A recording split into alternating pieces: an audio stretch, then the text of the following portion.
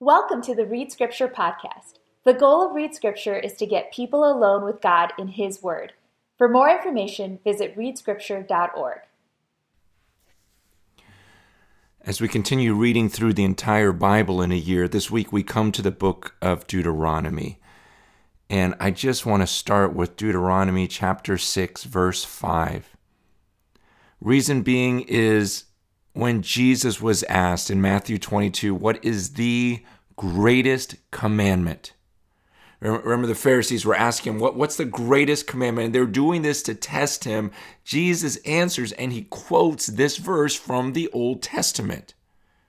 So that's a big deal if Jesus says this is the greatest commandment. We can't just move past it and go, okay, what else? Let's learn more new things without constantly going back to this verse and saying, this is it. This is the priority. Everything else has to stop if I'm not doing this. This is the command from which everything else we do and all that we believe flows from. It's Deuteronomy 6 when he says, starting in verse 4, "Hear, O Israel, the Lord our God, the Lord is one. You shall love the Lord your God with all your heart and with all your soul and with all of your might." This is the greatest commandment, is love, to love God. And that's really what this podcast is all about. It's not a sermon. It's not just, hey, here's someone else teaching you about God. It's me begging you, please get alone with him. Get alone with the Word of God because you want to learn about this person that you love. Get away from everything else so it's just you and him because he's your first love and because this is the greatest command. It's to love him.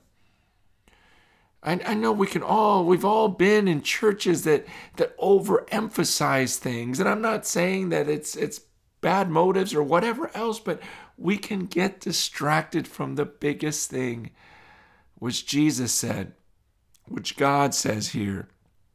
Love the Lord your God with all your heart and with all your soul and with all your might. There's an intensity to this. That's why it's not, hey, just wake up and do some Bible reading. But it's like, no, get up and love him with all of your heart. I hear people say, well, I don't really get anything out of this time, or I don't feel close to him, or this or that. And I go, well, you're going to find him, Jeremiah says, when you search for him with all of your heart. In Hebrews 11:6, it says, without faith, it's impossible to please God, and anyone who comes to him must believe that he exists and that he rewards those who earnestly seek him. You have to believe that if you go after him with all of your heart and you earnestly seek him, that it's going to be worth it. You're going to be rewarded for it. There's nothing greater than loving him. But it's not just saying, I have these feelings for him, I'm so grateful for this or that. But he says very clearly, because he wants you to love him with all of your heart, all your soul, all your might. Are you earnestly pursuing him? Are you seeking him with all of your heart? Because that's when you're going to find him. That's when these times come alive, when you're in the scriptures. See, the whole book of Deuteronomy is God wanting this group of people that just loved him, that really loved him and believed him and understood who they were talking to and understood what he had done for them to live differently and gratefully, loving his commands and just loving being under his authority. But you see over and over again, really, these chapters that we read really show off God's faithfulness and yet man's unfaithfulness. And it's all an example so that we go, wait, I don't want to be like that. God doesn't want me to be like that. But here we see God faithfully loving his people, and God showing over and over, look, I tested you here, and you kept failing. You were showing me that you didn't really love me. And yet look at my actions. Look at how I've been faithful to you. In Deuteronomy 1, starting in verse 30, he says, the Lord your God who goes before you will himself fight for you, just as he did for you in Egypt before your eyes. And in the wilderness, where you have seen how the Lord your God carried you as a man carries his son all the way that you went until you came to this place. Yet in spite of this word, you did not believe the Lord your God. He says, look, remember what God did for you. Remember how he drove the people out. And he promises, look, I'm going to do that for you again. And he goes, remember, like in the wilderness, you saw how he carried you and he got you to this place. You should never have survived. You should never have gotten to this point, but God carried you. And even after all of that, he says, you didn't believe him. In chapter 2, verse 7, again, showing God's faithfulness, he says, the Lord, your God, has blessed you in all the work of your hands. He knows you're going through this great wilderness. These 40 years, the Lord, your God, has been with you. You have lacked nothing. In verse 25, this day I will begin to put the dread and fear of you on the peoples who are under the whole heaven. You shall hear the report, who shall hear the report of you, and shall tremble and be in anguish because of you.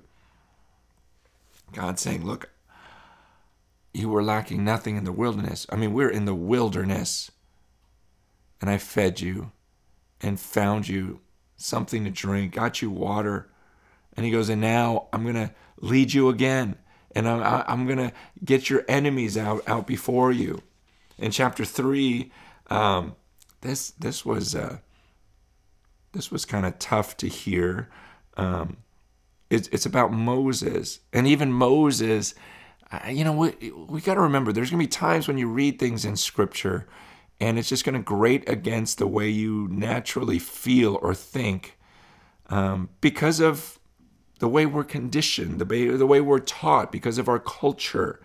In Deuteronomy 3, when he's talking to Moses, Moses says, I pleaded with the Lord at that time, saying, oh, Lord God, you have only begun to show your servant your greatness and your mighty hand. For what God is there in heaven or on earth who can do such works and mighty acts as yours? Please, let me go over and see the good land beyond the Jordan, that good hill country in Lebanon. But the Lord was angry with me because of you and would not listen to me. And the Lord said to me, enough from you. Do not speak to me of this matter again.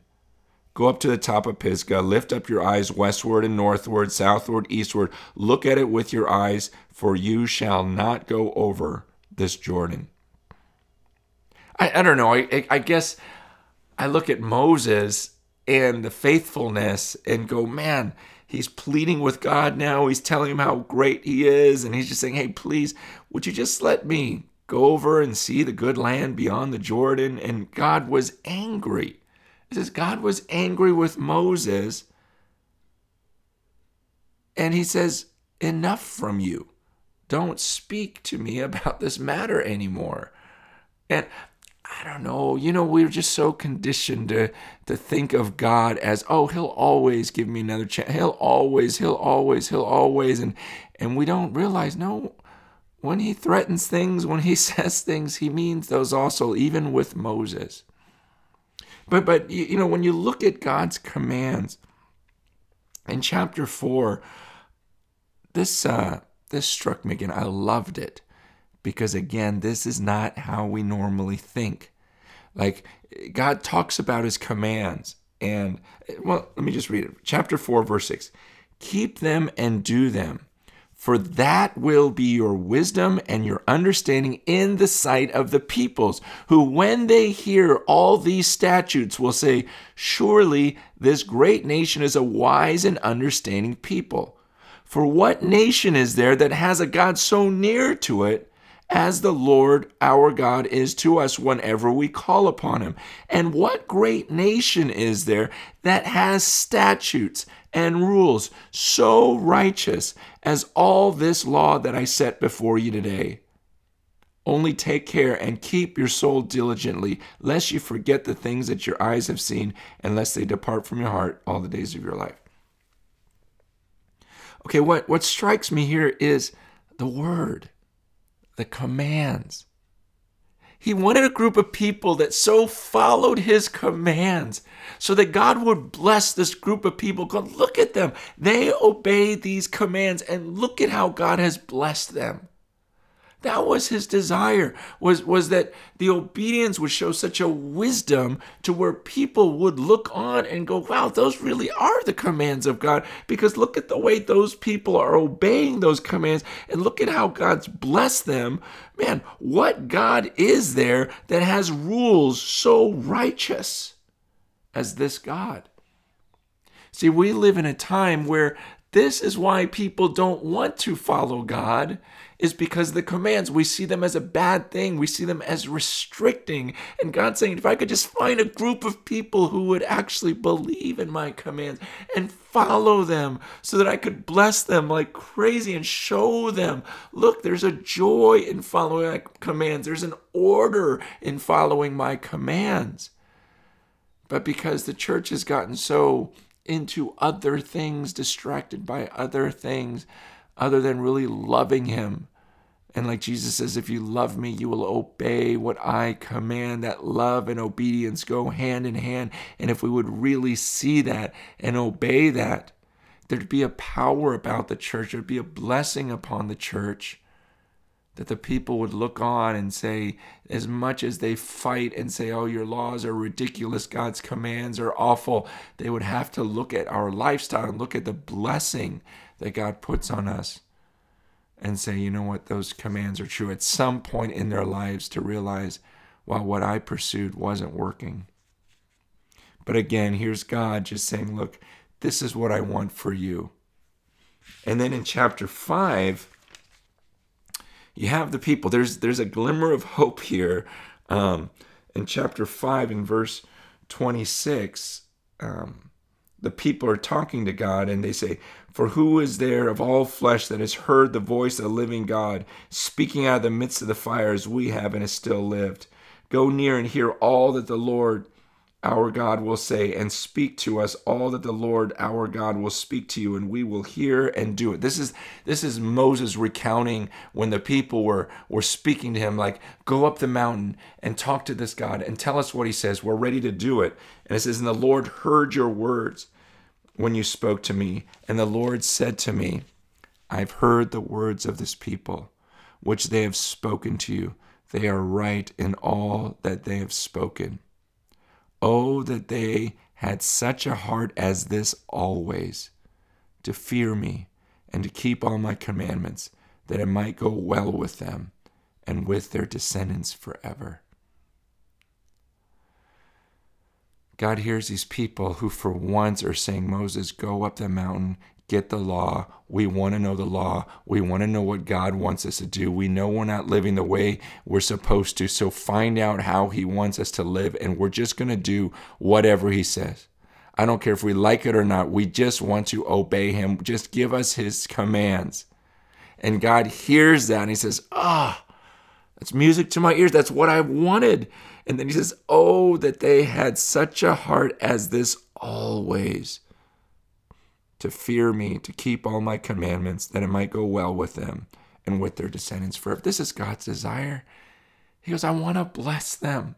And right now they're in that position of blessing. They actually want my word.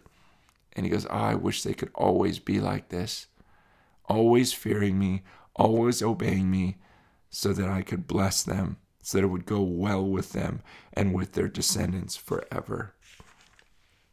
In chapter 7, he reminds the people of why he chose them. And in verse 6, he says, you are a people holy to the Lord. The Lord your God has chosen you to be a people for his treasured possession out of all the peoples who were on the face of the earth. It was not because you were more in number than any other people. The Lord set his love on you and chose you, for you were the fewest of all peoples, but it is because the Lord loves you and is keeping the oath that he swore to your fathers. So he says, look, don't ever think that God looked on the earth and said, man, where's an awesome nation? Where's just a great, great nation? And he saw you guys, and because of your success, because of your numbers, he went after you. He goes, no, that has nothing to do with it. You weren't a great nation. You were a tiny nation. You were the fewest of all peoples. He goes, but he chose you because he loves you. So don't think it has anything to do with your success. I mean, he also says that a similar thing in chapter 9. He says in verse 4, don't say in your heart after the Lord has thrust them out before you, it is because of my righteousness that the Lord has brought me in to possess this land. Whereas it is because of the wickedness of these nations that the Lord is driving them out before you. Not because of your righteousness or the uprightness of your heart are you going in to possess their land, but because the wickedness of these nations, the Lord your God is driving them out before you. He says, okay, and don't think for a moment, as God drives these people out of this land and gives it to you, don't think, oh, it's because he looked at us and he saw how righteous we were. Okay, it's not this self-righteous God chose you because he saw your heart and how beautiful it was. He's telling these people, no, he goes, the people in the land are so wicked and God had to get them out. And so he just chose you. But don't think that it's because of you had such a pure heart. And he goes on and reminds them of the last time. I remember when I went up to the mountain and you guys were down there creating this golden calf. God was ready to destroy you. Okay, so don't get self-righteous like, oh man, I was so good that God chose me. He says, no, it's because they were so wicked, God had to get them out, and so he chose you. Okay, it's not your righteousness, it was their wickedness. But with all this, we just have to understand, like God,